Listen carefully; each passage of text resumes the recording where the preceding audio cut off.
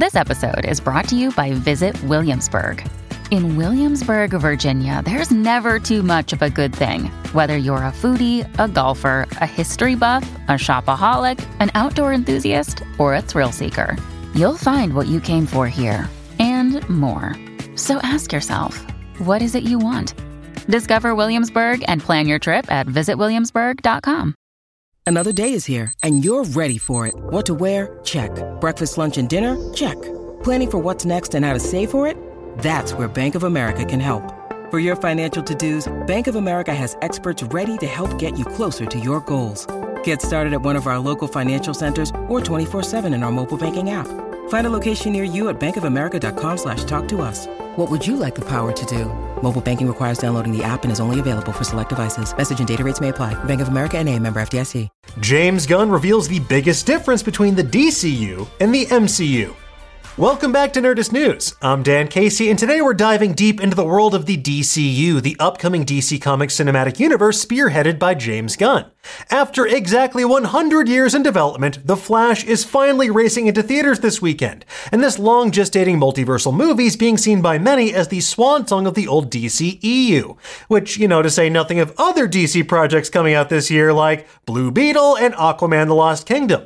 But what does the future actually hold for James Gunn and DC Studios and their 10-year plan for spandex-clad adventures full of gods, monsters, and debates over whether or not Superman should wear trunks?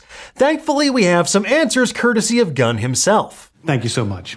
Gunn sat down with former Lex Luthor Michael Rosenbaum on a recent episode of the Inside of You podcast, which first came to our attention via IGN.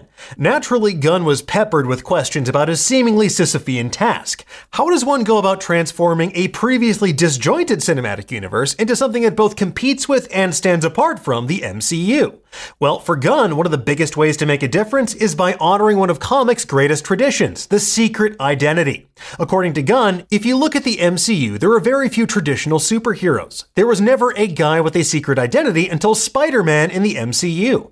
There, Cap was turned into a soldier even though he wears a mask. Iron Man outed himself at the end of the first Iron Man because they don't want to deal with the whole secret identity stuff. Now that may seem like a minor detail to make these two cinematic universes feel distinct, but it does play a major role in how we as an audience experience these characters' journeys, and it creates a sense of tension between their private lives and their public personas. And it's something we'll first experience with one of comics' most hilarious examples of mass face blindness, Superman! According to Gunn, there's a bit more of a fantasy element to the DCU because there are these larger-than-life superheroes. And for me, there's Superman and Clark Kent. They're two different characters, and you have to find a way to deal with them that's as grounded as possible within this world of DC. While it's easy to laugh at the key difference between Clark Kent and Superman being a pair of glasses, there's much more to it than that. It makes for a fascinating acting challenge for whomever winds up playing the Man of Steel in Superman Legacy. If you want to see it done right, look no further than the legendary Christopher Reeves in Superman 2: The Donner Cut. Reeves' subtle mannerisms speak volumes in the scene where Lois discovers that Clark Kent is actually Superman. And Gunn also touched upon what many comic fans identified as a key difference between the big two. Traditionally, DC Comics told more archetypal stories of gods and monsters, which feels fitting given the subtitle of the DCU's Chapter 1. Gods and monsters. Marvel, on the other hand, traditionally told more grounded stories. Its characters faced more everyday issues like Peter Parker having to figure out how to pay rent despite saving New York City on a daily basis. You'll get your rent when you fix this damn door! Now, obviously, this distinction has changed over time, but just bear with us for the sake of argument here. Another way the DCU can make it feel more distinct compared to the MCU is simply due to the fact that it takes place in a world that feels more fictionalized. Major cities like New York, LA, and London exist in both universes, but DC has always had its major heroes hail from fictional analogs to real-world cities, like Metropolis, Gotham City, and Central City. And yes, Marvel's had its fair share of fictional places too, with Sokovia, Madripoor, Asgard, etc., but part of its appeal has been the idea that it takes place in a heightened version of the real world. Gunn took things a step further, even comparing the DCU to Game of Thrones. One of the things that I love about DC, that excites me about DC, is that in a way, it's another alternate history. It's Gotham City and Metropolis and Star City and Bloodhaven and all these different places in this other reality. And it makes it a little bit like Westeros in some ways. I love it in that way. I love that we get to create true world building in DC. It isn't just we're throwing some superheroes on Earth. I think that right now that's one of the key differences. And that world building will officially begin even sooner than we thought. On the podcast, Gunn revealed that the first DCU character will actually be Blue Beetle, but the first full DCU movie is Superman Legacy. And while elements of Blue Beetle will certainly carry over, the development of that film preceded Gunn's tenure as the co-CEO of DC Studios. Superman Legacy, on the other hand, which Gunn will write and direct, is the first DCU movie being built from the ground up. It's also one of the most scrutinized casting decisions on the internet in recent memory. Rumors are abounding about everyone from Nicholas Hoult to David Corenswet to 3 Henry Cavills in a trench coat playing the Man of Steel. And for a time, Gunn was swatting down Twitter rumors in real time, but since has chosen to ignore them, presumably for his own sanity. When asked about the casting process on the podcast, Gunn confirmed the search for Superman is well underway. Gunn said, "Now that we've kind of done a lot of auditions, we're narrowing it down. We're not done yet." Gunn also blasted the internet rumor mill, saying there's things in there that are completely false. But I can't go out there and say, oh, this isn't true and this isn't true without going through everything. And by the way, it's not the audience's. At this point, I don't think it's the business of anyone who's screen testing for a role. That is a very private thing. Journalists have to do what they have to do. That's their job. They're trying to get hits.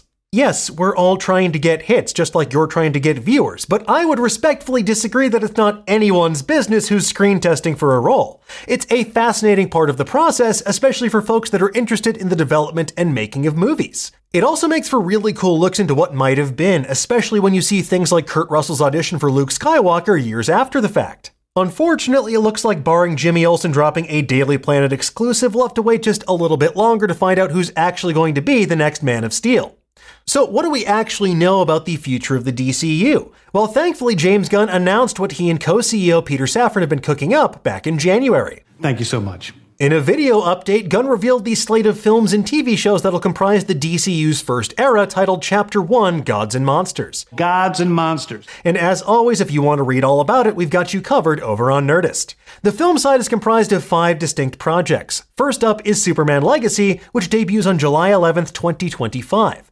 The film will focus on Superman balancing his Kryptonian heritage with his human upbringing, but it won't be an origin story. The film was announced alongside the cover of All-Star Superman by the dynamic duo of writer Grant Morrison and artist Frank Quitely, and that may be a clue as to its comic book inspiration. For more on that, though, check out Kyle Anderson's deep dive into the DCU's comic inspirations, which I will link to in the description below. There's also The Authority, which Gunn referred to as his passion project. Based on the Wildstorm series, The Authority follows a group of superpowered anti-heroes that believe the world is broken and in dire need of saving, by any means necessary. They're basically like the Dark Mirror version of the Justice League or the Avengers, and willing to be a bit more brutal in their version of justice. For more on them, check out Eric Diaz's deep dive over on Nerdist. And while Matt Reeves will keep making the Batman 2 with Robert Pattinson and the Penguin spin-off with Colin Farrell, Gunn and company are cooking up yet another Batman story with the Brave and the Bold.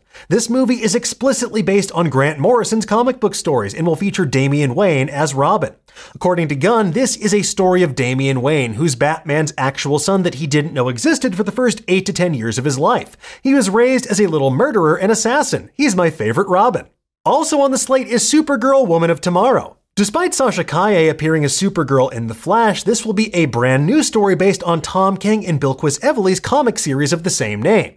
Of this project, Gunn said, she's a much harsher and more f***ed up Supergirl than you've been used to thus far. Okay, sign us up. And last but not least on the film side, we have a brand new Swamp Thing movie, which will be, quote, tonally outside the rest of the DCU, and it'll explore the origins of one of the coolest characters in comics. So fingers crossed it's as messed up as the comic books on which it's based. Meanwhile, on the TV side, things will kick off with Creature Commandos. It's an animated series based on the little-known 1980s characters. According to a press release, Creature Commandos is a 7-episode series in which Amanda Waller creates a Black Ops team out of monstrous prisoners. James Gunn wrote all the episodes for the first season.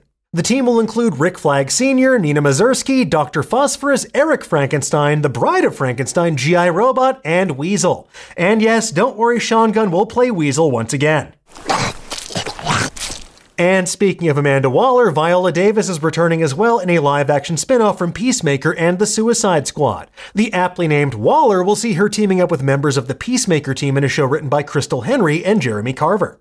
After that, we come to another long gestating project, Lanterns. For years now, we've had rumors of a Green Lantern show in development, and sadly for Guy Gardner stans, the Greg Berlanti series seems to be no more. Rather, this one will give us a true detective-style mystery starring Hal Jordan and Jon Stewart, the Green Lanterns of Earth, as they investigate a terrifying mystery. Like, why are we weak against the color yellow? Next up is Paradise Lost, a show that takes place on Wonder Woman's home of Themyscira. The series is seemingly named for Phil Jimenez and George Perez's 2002 storyline about an Amazonian civil war, and that seems fitting given Gunn's comparison to Game of Thrones, and the press release saying this show focuses on the genesis and political intrigue of an island of all women. And last but not least, we come to the project that I'm most excited for, Booster Gold! It's the story of a time-traveling dipshit that uses tech from the future to help him be a superhero in the present.